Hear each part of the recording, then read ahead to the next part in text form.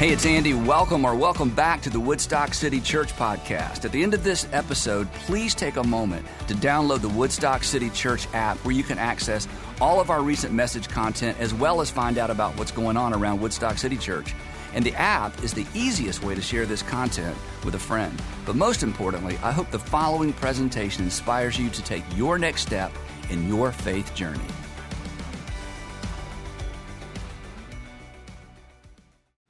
So I've told you this before, but I am, and this shouldn't come as a surprise because of what I do, but I'm so fascinated by conversion stories and deconversion stories, people who come to faith and then people who lose faith. And for whatever reason, I'm seemingly most interested in deconversion stories, because I'm always wondering, why do people lose their faith, Christian faith? What triggered it?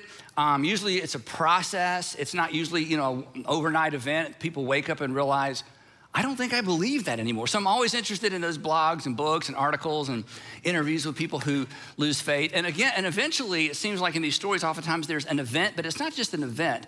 And if it's an event, it's usually a negative event. But the interesting thing is, and this is what we're going to talk about today, the same is true for conversion stories. People often come to faith for the first time or come back to faith because of events, processes, and events that kind of trigger their interest in God. Something bad happens. Maybe this is your story. Something bad happens, and they look up and they find God. Or one way of that, we say it in the South sometimes is the get religion. You've heard this, the get religion. Now, let's just be honest. Sometimes when people get religion, suddenly they get rid of their religion suddenly when things are back up and to the right? We know stories like that. But honestly, that's not as common as you might think. And that's certainly not true of everybody, because many people find faith in the midst of crisis and tragedy. And their newfound faith or their rediscovered faith often is the thing they would say that got them through. Again, this is our story for many of us. It was the thing that got them through the difficulty. So, some people find faith in tragedy, but again, some people lose it. They're going along, they go into church, they believe what they've always believed, and then tragedy strikes, and they wonder, where is God? They look up and ask the question, where is God? And many of us, probably all of us at some point in our life have found ourselves either saying this or thinking this, and then for many people, they get no good answer, and they walk away from faith. But again, these stories, even though they get highlighted sometimes, this is not as common as you might think. In fact, it's just the opposite. And the reason I know it's just the opposite is because every Christian and many of you, obviously most of you are Jesus followers, many of you watching are Jesus followers, you know your own story, that you've had tragedy and loss and suffering, but it hasn't, it's caused you to ask some different kinds of questions, but you haven't lost your faith. And this is why, and this is just kind of me meandering for a minute before we get to the message. This is why, and this is kind of long, but I wanted to write it out for you. This is why people who leverage injustice and suffering as an argument against the existence of God, which, the new atheists, people who are high-level academics who, when they talk about, belief in God, this eventually surfaces pain and suffering in the world. Those who leverage injustice and suffering as an argument against the existence of God, it's so interesting in my experience, they usually leverage injustice and suffering experienced by other people, not their own. People they don't even know. They basically point to the general pain and suffering in the world. And they say, look at all the pain and suffering in the world. How could there be a good God? But they rarely ever point to their own pain and suffering. In fact, you have not only heard this argument, maybe you've made it yourself. It may be the reason you have abandoned faith or are having a hard time coming to grips with, Christianity. It goes like this: if God is good, right? We've heard this 1,000 times. If God is good, why is there so much injustice and suffering in the world? And I know I'm maybe getting in your business a little bit too early in the message, but I would just say this: if this is something you wrestle with, and if this is a reason that you have abandoned faith, here's my suggestion. I think you should ask some people who are suffering, but who are maintaining and have been able to maintain their faith in spite of their personal pain and suffering. If this is like, how can there be a good God, pain and suffering in the world? As long as it's 30,000 feet away, as long as it's kind of out there as an intangible sort of an idea, that's one thing. But I would challenge you to talk to some people of faith who've experienced pain and suffering and yet have been able to maintain faith. And I'm almost done, okay? We'll get the sermon. Because it seems to me, this is just me, it just seems disingenuous to me to leverage the suffering of people who believe in God as evidence that there is no God. I just think if you want to leverage your own suffering and not to believe in God, I get that. We're going to talk about that in just a minute. I really do get that. But I don't think we should borrow other people's pain and suffering to draw a conclusion about God that the people who are actually having the pain and the suffering and experiencing the injustice don't conclude. They draw a different conclusion. In fact, when you hear their story, many of our stories, is that in the suffering and the injustice, we actually experience the grace and the power and the sustaining power of God. Now, if your story is, no, Andy, okay, I'm not leveraging anybody's pain and suffering. I'm telling you, I was a person of faith and then I lost my mom or I suffered a setback. I mean, you had big, challenging circumstances. And in the midst of that, you lost your faith. I would never, ever judge you. In fact, I would say if I were in your shoes, I would probably perhaps come to the same conclusion.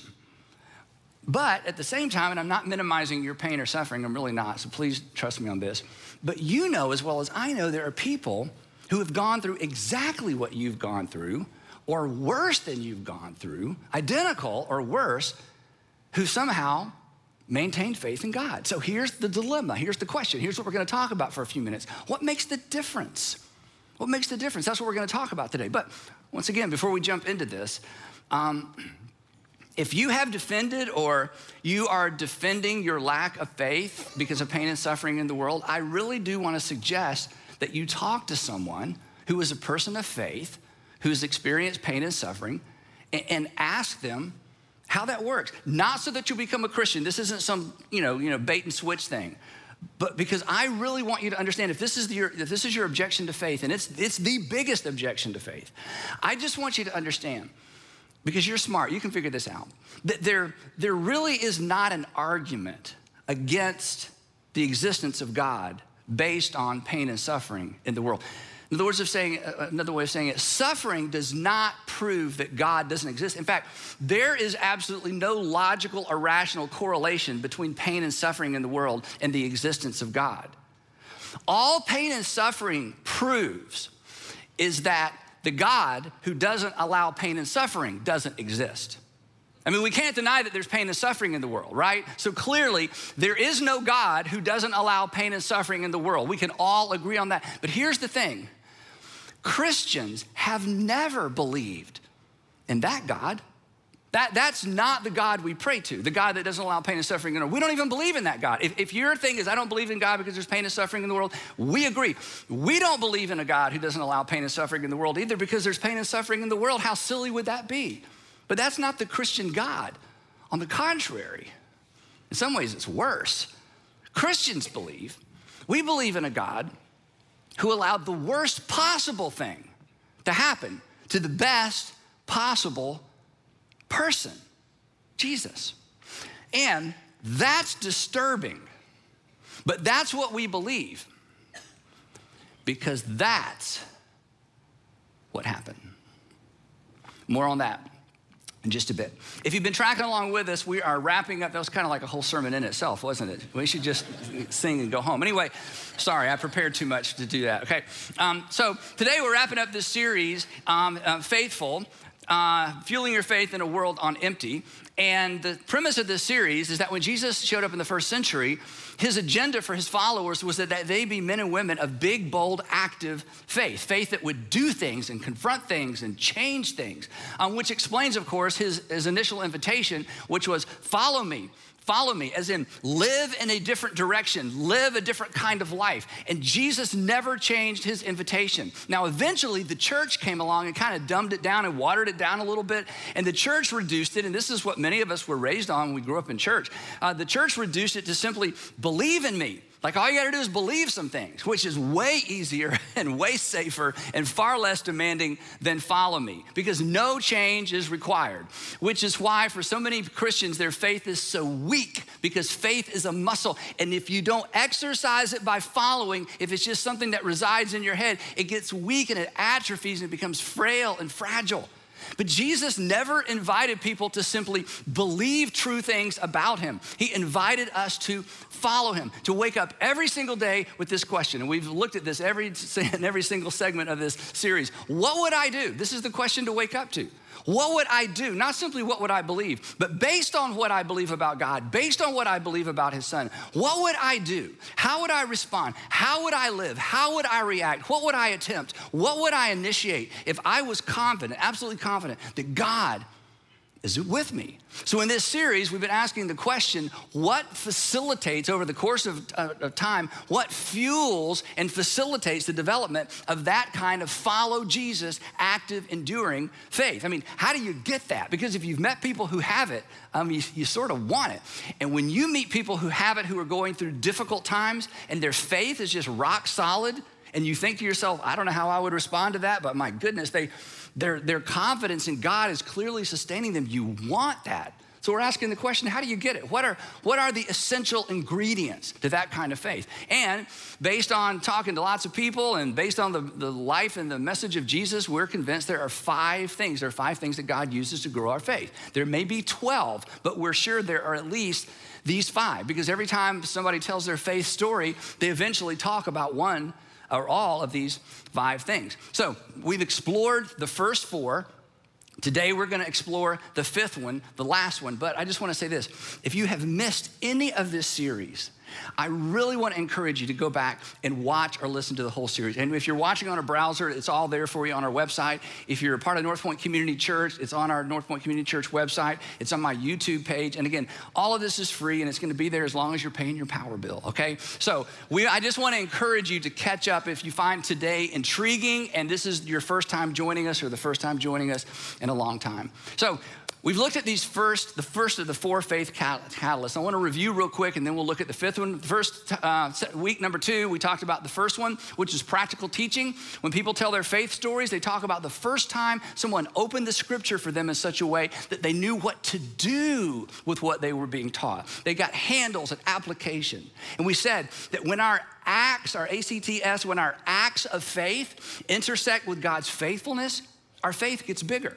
The second one was personal ministry. People talk about the first time they stepped into a role where they were serving other people in Jesus' name. It was a mission trip. They led a small group. They got involved in their church. They got involved in a local nonprofit. And they walked in the door and they thought, I'm not prepared, I'm not qualified, and I don't know all the answers. And they just walked in anyway. And they talk about what happened on the inside of them because of their willingness to serve other people. Then we talked about providential relationships. When people tell their story, everybody's story always involves other people. You know, I wasn't really a church person. I wasn't really a Jesus person. I wasn't really a person of faith. Then I met this girl. Then I met this guy. Then we got these new neighbors. Then I found out my boss was a Christian. Then my mom remarried and my stepfather began taking us to church. There are always these people. And when we look back on our stories, it's like God just dropped them into our lives at just the right time. Then the last time we were together, we talked about the 4th catalyst for faith, which is private disciplines or private spiritual disciplines. People talk about the first time they begin to pray consistently, read their Bible consistently, attend church consistently, give financially. They begin giving a percentage on a regular basis. And these were disciplines. And they began as ought tos, and then they became want tos. And when people tell their story, they say, you know what? Those little deposits of time over time did so much for my faith. So today we come to our 5th and final catalyst, or the 5th and final thing that God uses to grow our faith, and we refer to it as pivotal circumstances. Pivotal circumstances. When people tell their faith story, when I tell my faith story, when you tell your faith story, people talk about something that happened. Generally, it was a big event. I mean, when they look back later on their lives, they're like, you know, that event, that was a pivotal time in my life. That was a pivotal circumstance. Oftentimes, they're disruptive, they're catalytic, it causes a lot of change. They're defining, we might even say these were defining moments for me. And sometimes they're positive. When I got married, it was a defining moment for me. I finally began to take faith seriously. When my little boy or my little girl was born, the birth of a child can be a positive faith-building event. I remember for me, it's so emotional, it's hard to even say, so I'll try to say it real quick and try to remain unemotional. I can remember the first time holding Andrew, our oldest, thinking to myself, if it ever got from my head to my heart that my Heavenly Father could possibly care this much about me, it would change my life forever. I gotta keep going, okay? So I just remember thinking, I mean, the birth of a child is like, it just opens up so many doors and so many windows. Sometimes it's a new opportunity. So there are positive events that come along that kind of blow people's faith up, but oftentimes it's a negative experience. It's the loss of a child. It's the loss of a marriage. It's the loss of the future, our health, or a career. And suddenly we find ourselves looking up for the first time in a long time. We find ourselves saying, okay, if there's a God, where's God? In fact, you might be watching today because you're in the middle of a pivotal circumstance. You may be back in church for the first time in a long time because you're in the middle of a pivotal circumstance and you need something. And you're not even sure what something is, and you're not even sure there is any something. But something has happened. And for the first time or the first time in a long time, you find yourself open and you're a little bit nervous about it, and you're really nervous because I'm talking about it. And for somebody today, this may be a defining moment, not because my sermon's good, but because of what you're going through right now and what we're talking about today. Because you were fine and then you weren't. You had it all figured out and then you didn't. And you became interested or re-interested in faith. I know this quote is so famous, and we've, certainly you've heard it before, but you just can't avoid it in a moment like this. C.S. Lewis, he's just said it so well. He said, God whispers to us. He wrote, God whispers to us in our pleasures. You can barely hear God up into the right times, right? He speaks to us in our conscience, but he shouts in our pains. It is his megaphone to rouse a deaf world. And maybe today, in this moment, this weekend, this season of your life, whenever you're watching this, it's as if the pain, the sorrow, the suffering has awakened you, and you're asking important questions for the first time in a long time. Because the truth is, we're fine without God until we're not. And that's often when faith flickers back or flares back to life. Now, if you're a bit skeptical, and I am by nature a bit skeptical, so let me just sort of say maybe what some of you are thinking. You may be thinking this, I would be thinking, okay, see, I know what you're gonna do, Andy. This is what Christians do. God is in a bind. God is in a real bind because God is a good God and loving God, and Jesus died for our sins, and God loves us. And yet the world is a total wreck and a mess, and people are dying all the time, and children are suffering. So you Christians, your God is in a bind. So you come up with all these sneaky ways to somehow rectify the fact that the world is a mess and God is good and God is love, because you know there is an unresolvable tension there, and that's what you're trying to do. You're trying to resolve an unresolvable tension. So if you were thinking that way, or maybe I just think that way, here's what helps me with that, and maybe this will help you with that as well. That the authors of the New Testament, like Matthew, who was a tax collector, and Mark, who knew Peter, and Luke, who interviewed all the eyewitnesses, and John, who traipsed around with Jesus, and Peter himself, who was with Jesus from the beginning, and the Apostle Paul, who hated Christians and became a Christian. When you look at their lives and when you read the story of their lives, this is amazing. They were at the epicenter of the activity of God on planet Earth, if the New Testament is a reliable account of actual events, which I believe it is. They're right at the epicenter of God's activity in the world because Jesus had shown up in the first century. And yet, these men and the women that accompanied Jesus suffered like crazy physically. They suffered injustice. They suffered persecution. I mean, anything we've suffered, they've suffered at times 10. And yet somehow they maintained their faith in a good God. In fact, the amazing thing is John, the Apostle John, is the one that introduced this idea to the world that God is love. We've talked about this. I mean, and if you would have stopped John's writing, God is love. We're like, wait, John, show me the love in this world. John would say, no, not in the world. The world's a mess.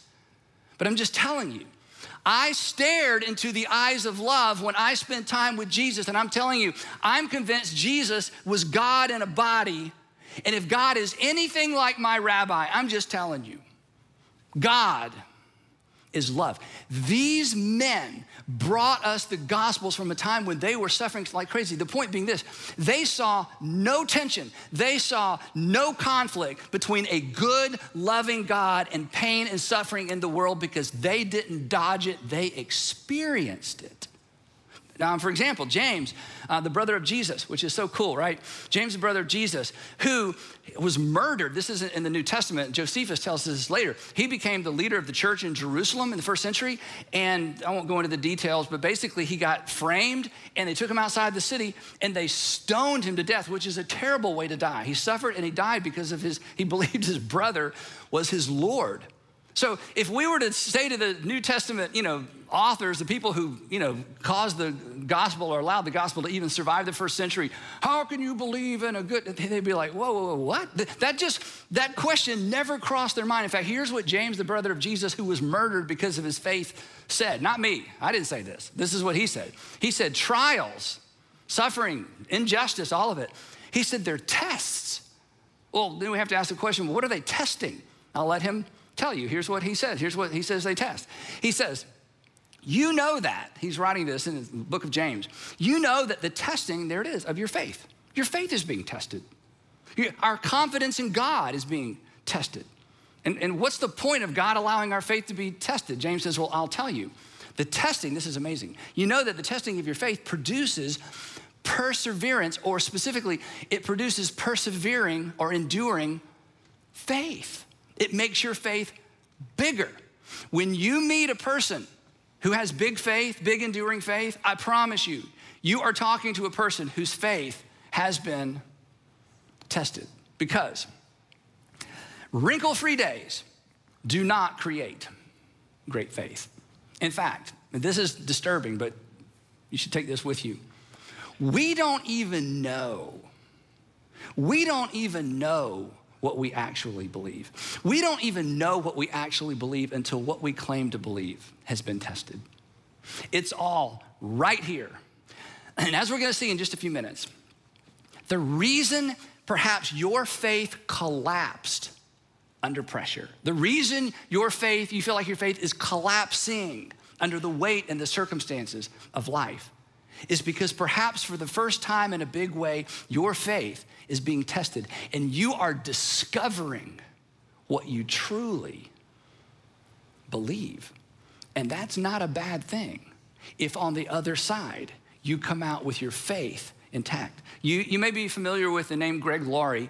Greg is a pastor on the West Coast, and I've met him a couple times. We're not friends. I would love to be his friend, but he lives on the West Coast, but I've met him a couple times, and I like him so much, and I love his voice, and he's a great preacher. And I've always enjoyed listening to Greg. I just discovered, I don't know how I missed this, I just discovered recently, a few months ago, that in 2008, his son, I believe it was his oldest son, was killed in a car accident. Just a tragic, random, made no sense at all, car accident. And when I heard him talking about this, I thought, oh my goodness. Now, all those things I heard him say, and all that bold preaching, and that is big, he's so good, suddenly it's in a different context for me. I'm thinking, okay, this isn't just some preacher trying to build a big church. He's just not trying to make a living. This is a guy whose faith has been so tested. He means what he's saying because he's walked through the valley of the shadow of death and he's come out on the other side with this extraordinary confidence in God. And, when I heard this, I just thought, wow, I just love and respect him even more. It caused me to lean in more. Now, he has a version of this. He has a shorter version. This is what Greg says. I love this. He says, a faith that can't be tested, it can't be trusted. Because if our faith hasn't been tested, come on, we don't really know if we really believe what we claim to believe. Now, so fascinating. Jesus leveraged this all the time with his guys. In fact, we looked at an example a few weeks ago. He was constantly creating pivotal circumstances. Instead of allowing them to just come along like they would eventually come along, he would manufacture them. You remember we talked a few weeks ago, there's all this group that had been out there all day listening to Jesus preach. They need to eat. And the disciples are like, hey, we need to send them to the city for food. And Jesus says, you give them something to eat. You give them something to eat. It's like, we can't do that. Then they failed the test. So he was constantly manufacturing these events. Same with Lazarus. He gets news Lazarus is sick. Remember the story, John chapter 11? And Lazarus is sick. They say, let's go to Bethany and heal Lazarus. I mean, you heal strangers. Surely you're going to heal your friend Lazarus. And Jesus is like, nope, sit back down. Why? And if Jesus had answered their question honestly, he would have said, this is terrible. Well, I'm going to let him die first. It's like, what? I thought God was a good God. I'm a good God. Hang on, I'm going to let him die first. But man, he's going to be famous 2,000 years from now. Everybody's going to know. So just hang with me. It's going to work. I don't know if he would have said that or not. The point being, this is terrible, but you have to embrace this. Jesus manufactured pivotal circumstances for his guys because he had a short amount of time in order to get them ready for what was coming. So at the very end of his ministry, famous story, he's met with the guys, you know, he's about to be arrested. They don't see it coming. He's told them, but they just can't see it coming. And he says to Peter, Peter, heads up, your faith is about to be tested in a really, really big way. Jesus looks at Peter and says, it's coming. Your faith, your confidence in me is about to be tested. Again, I'm not making this up. This isn't trying to cover God's tracks. This is how it works. This is the norm. Your faith is about to be tested. And then he says this is so cool. But Peter, I have prayed for you that your faith may not fail. So there it is. Jesus says, I see it coming, Peter. Your faith is about to be tested, and I'm praying for you that your faith won't fail. And Peter is so offended. It's like, Lord, you remember this if you grew up in church? Lord, I am ready to go with you to prison and to death. He thought. But that faith had not been tested. And when it was tested, he failed. It was a pop quiz. He was not ready. A 13-year-old girl walked up and said, you're a Galilean. You were with, I am not. And he denies Jesus 3 times. Then he fails that one. He watches Jesus crucified, fails, runs to the city. After the resurrection, Jesus calls him aside. It's so cool. He restores Peter. And this is the amazing thing. This was a hard lesson for me as I was sort of digging out of my judgmental phase many, many years ago. Then Jesus takes Peter, who failed all the faith tests, and puts him in charge of the whole enterprise. You're in charge. Wait, I failed all the tests, I know, but see, your faith is stronger now. You've been tested and failed, tested and failed, tested and failed, but I think you're ready. You're in charge. This is how it works. And then, this is so dramatic. We can't imagine this. About 2 months later, after the resurrection, about 2 months later, Peter and John go up to the Temple Mount to pray. I don't know why they kept hanging out at the temple. Every time they went, they got in trouble. They go to the temple, they're on their way, and they pass this gentleman who has been lame from birth, never walked. He's over 40 years old, we find out. So for maybe 20 years, 25 years, we don't know. We know that everybody around the temple knew this guy. So 20, 25 years, his friends would pick him up in the morning, clean him up, feed him some breakfast, set him outside the temple in the shade, and he would just beg. So Peter and John are coming to the temple, he's begging, and Peter's like, hey, let's be done with this, and he heals this guy.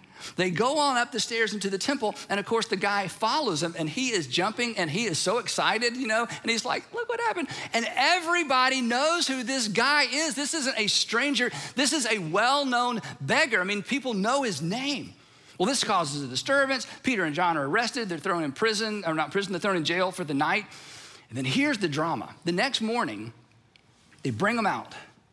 And now Peter, who has failed all the faith tests, is standing in front of, Luke tells us, Luke, who investigated all this stuff in the book of Acts, says that they are brought before Annas, Caiaphas, the high priest, and basically, you can read the list of names, the very men who arrested Jesus and took him to Pilate and convinced Pilate to crucify Jesus. Peter is now standing in front of those very same guys. These men, their number one priority in Jerusalem is stamp out this Nazarene sect. We got rid of the leader. Now there's all the minions running around. Let's collect them, let's find them, and let's stamp them out. And by the way, we're not going to take you to Pilate. When Pilate got rid of the head of the snake, we decided we can take care of the body because later they're going to drag Stephen outside the city gates and they just stone him. They don't take him to Pilate. So it is open season on the followers of the Nazarene. And in other words, these men, this is life or death conversation. And Peter has another pop quiz. So there they stand in front of the guys that have all the power. And they say to Peter and John, Peter specifically, by what name did you do this? Now, we wouldn't ask the question this way, but here's what they're asking. You're not still following the dead Nazarene rabbi, are you? This is your opportunity. This is your get out of jail free card. All you have to do is say, well, we didn't really use a name. I'm not really sure what happened. We're just trying to help him. We're good. And Peter signs his own death warrant. These are some of my favorite verses in the whole New Testament because I would hope that I could be this bold, but I don't know that I could be. So there they stand. They're chained in front of the guys. Their life is at stake. There's the question, by what name did you do this? And Peter looks into the eyes of the men who had Jesus arrested and ultimately crucified. And he says this, it is by the name of Jesus Christ of Nazareth. So I want to make sure you know exactly who I'm talking about. Whom, let's go ahead and say it, you crucified. Not, well, it's Jesus. What name? Jesus. There's a lot of Jesuses. You know, Jesus is a very popular name here in Judea, so it's just Jesus. No, let me look. Jesus of Nazareth. Let me make sure you know who I'm talking about. Whom you crucified about 7 or 8 weeks ago. Let there be no mistake, the name we use. Whom you crucified, but by the way, yes, I know, this is the rumor, and you're wondering what crazy people believe this, whom God raised from the dead, that this man stands before you healed, because by the way, the beggar who'd been there for, had been begging for more than 20 years or for 30 years, is standing in there with him. And this is amazing. And when these men who had Jesus crucified, when they saw the courage, the confidence, the faith, the boldness of these men. When they saw the courage of Peter and John and realized these guys, they didn't even get out of high school. I mean, this is a really important word. This is why Peter and John probably could not read or write. These were men who, from childhood, had been fishermen. They had to work to make a living. They could tell them, these are the educated, temple leaders. I mean, these are the people we pity. They're from Galilee. I mean, these are nobodies. Where did they get this confidence? Where did they get this courage? Not only did they not even own a portion of Torah, they probably can't even read Torah. And they were astonished. This is amazing. And they took note. These men have been with Jesus. A+ on the faith test. Fail, fail, fail. A+. Where did that come from? Because tested faith is how you discover if you have real faith. And when you have real faith, it gets really stronger. And the tests continue to come. And the faith, and I gotta finish this real quick. I'm gonna tell you this, but I love this part. When they finish, they can't punish him because everybody in the city knows what's happening. Everybody knows who this guy is, so they warn him, don't speak anymore in this name. And they're like,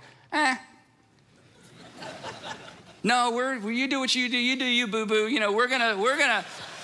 We're gonna speak in the name of Jesus. And then they leave and they go to the outskirts of the city where all the Christians are like, oh my gosh, they got Peter and John. And they have a prayer meeting. Now I'm gonna ask you a question, see which ones of you have been paying attention. They have a prayer meeting. And does anybody know what they pray for in the prayer meeting? Anybody know? One word. Ends with N-E-S-S. Boldness. They pray for boldness. Lord, give us boldness. And see, I want to drop into the prayer meeting and go, hey, wait. I think you got boldness covered. Okay, you're bold. Okay, I think you need to be careful. You need to pray like an American. Watch over us and protect us and guard us and guide us and help us to get to the mall safely in the vacation and help me find my car keys, And they're praying for boldness. Why? Because their faith was explosive. It was big. They were so confident in God. They'd been pruned and built back strong. The point is simply this, that those unforeseen pivotal circumstances, these are the things. This is one of the things that God uses to grow our faith. Or grow our faith, but sometimes if we don't respond the right way, these very same circumstances can undermine faith. So which brings us back to the question I started with. What makes the difference? Why is it some people can face extraordinary circumstances and come out with bigger faith and some people less faith? So here's why, and maybe this will help you as you navigate your own faith journey. There are three things that make the difference. What we believe, who we listen to, and how we frame it. Folks who lose faith due to negative or big, life-changing catalytic circumstances in life, generally, not always, because I don't know everybody, but generally have a somewhat defective or flawed faith to begin with. That's the what. This is why it is so important that you have a Jesus-centered faith. A Jesus-centered faith. Otherwise, when difficult times come, do you know what we do? We assume what's not true. Oh, I can't believe this is happening. If there was a good God, this wouldn't be happening. No, read the New Testament. Or we claim what's not promised. You go to the Old Testament and you find a bunch of promises that God made to the nation of Israel and you claim them for yourself. And then you don't have any land and you don't have any blessing and it all doesn't work out. Just a little heads up. In the Old Testament, under the Old Covenant, the people that God loved and blessed lived a long time. In the New Testament, the people that God loved and blessed didn't live so long. Just think about that. Different covenants. Same God, same love, same plan, same salvation, same redemption. But if we aren't clear on what Jesus promised us in the New Testament, and you get this confused, this is why a feeble, fragile, uninformed faith is not gonna set you up for success. The second thing is this. It's you gotta have the right people around you. It depends on who you listen to. That's the who. If you don't have people, I don't have people around us to help us contextualize our pain and suffering, we're gonna draw all the wrong conclusions. Again, a passage we refer to often, Jesus and the disciples are walking, they see a young man blind from birth. The disciples say to Jesus, and we talked about this a few weeks ago, the disciples say to Jesus, hey, who sinned? Because the reason this kid's blind is because of sin, right? Somebody sinned. Did he sin or was it his parents? They miscontextualized his suffering. We know why he's suffering. He sinned or his parents sinned. Jesus said, no, doesn't work that way. That's not how the world works. Fortunately, they had Jesus to help them rethink and reshape their thinking around their pain and suffering. He reframes it for them. He says, this happened, by the way, this is so powerful. This happened so that the works of God might be displayed in him. He can't see anything, but he's about to see everything, and he's about to be on display for the whole world. And 2,000 years from now, they're gonna be talking about this guy. Wow. Which leads us to the third part is how we frame it. What we believe about Jesus, who we listen to when we're going through difficult times, and how we contextualize or frame our pain and our suffering. Those three things generally make the difference between difficulty that builds faith and difficulty and challenges that undermine our faith. Now, I don't have to tell you this, but disruption, pain, suffering, sorrow, it's unavoidable. Sometimes in some seasons, it's more the rule than the exception. And whether you're a person of faith or not, you know this, it tests our faith. Because in those moments, it's, oh God, oh my God, what's happening? Are you paying attention? It has the potential to break and to undermine our faith. But when viewed through the proper lens, it has the potential to grow and strengthen our faith. It's one of the 5 things that God always uses to grow and strengthen our faith. This is why, and I know I say this all the time, it's why we should pray every single day, Lord, help me to see as you see. Help me to see as you see. Help me to see as you see. Help me to see this circumstance, this pain, this suffering, this illness, this challenge for my children. Help me to see it the way you see it. Help me, this is how I pray it, help me identify your hand in it. Or to quote Train, I need a sign to let me know you're here. I just need to know that you're involved. Because, isn't this true? If we can spot God in it, aren't we more likely to maintain faith through it? It's like, God, I just need to know you're here. I just need to know that you know. I just need to know that you're involved. Help me to see the way you see. I'll close with this. On the eve of 2.5 days that would reduce the disciples' faith to ashes. I mean, the crucifixion of Jesus, it was the test they all failed. So on the eve of his arrest and crucifixion, he's gathered with the 12 and he's given them one last charge. And he says this to them and he says this to you. In fact, maybe he says this to you specifically today. He says, okay, I've told you what's gonna happen. I've told you what's gonna happen. I've told you what to expect. I've told you I'm leaving. I have told you these things so that in me, you may have peace. Because the circumstances are about to evaporate. They're about to deteriorate quickly. But if you will stay in me, if you will stay connected to me, if you will continue to see the world the way I have taught you to see it, you'll have peace. Now, in this world, you're gonna have trouble. This is a promise no one has on their bathroom mirror. Right? Oh, you gotta memorize, in this world you have trouble. Yeah, I gotta remember that. In this world I'm gonna have trouble. No, okay. If you wanna know what Jesus promised, okay? He did not promise wrinkle-free. This is the worst night of his life, about to go into the next, the worst day of his life. And he says, guys, in me, you can have peace. You get outside of me, the peace goes away, because in this world, you will have trouble. In other words, the God who doesn't allow bad things to happen to good people, that was not the God of Jesus. And then this, but take heart, have faith, trust me, lean into me, follow me, because I have overcome the world. And they did. And that's why we're here.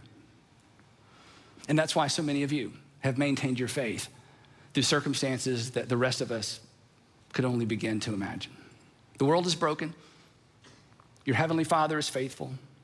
The folks closest to the action who followed in the footsteps of Jesus confirm that. And there are people around you today who would confirm that as well. Because in the midst of their trouble, their faith in God sustained them. And in the aftermath, they would tell you their faith is deeper, it's richer, it's bolder, it's been tested. They know what they didn't know before, that what they believe is what they actually believe. Of the things that God uses to grow our faith, this is the one we don't choose. This is the one that chooses us. And when it does, because of Jesus, who did not dodge suffering but chose it freely, because of him, we can continue to believe, knowing that our faith is not in vain.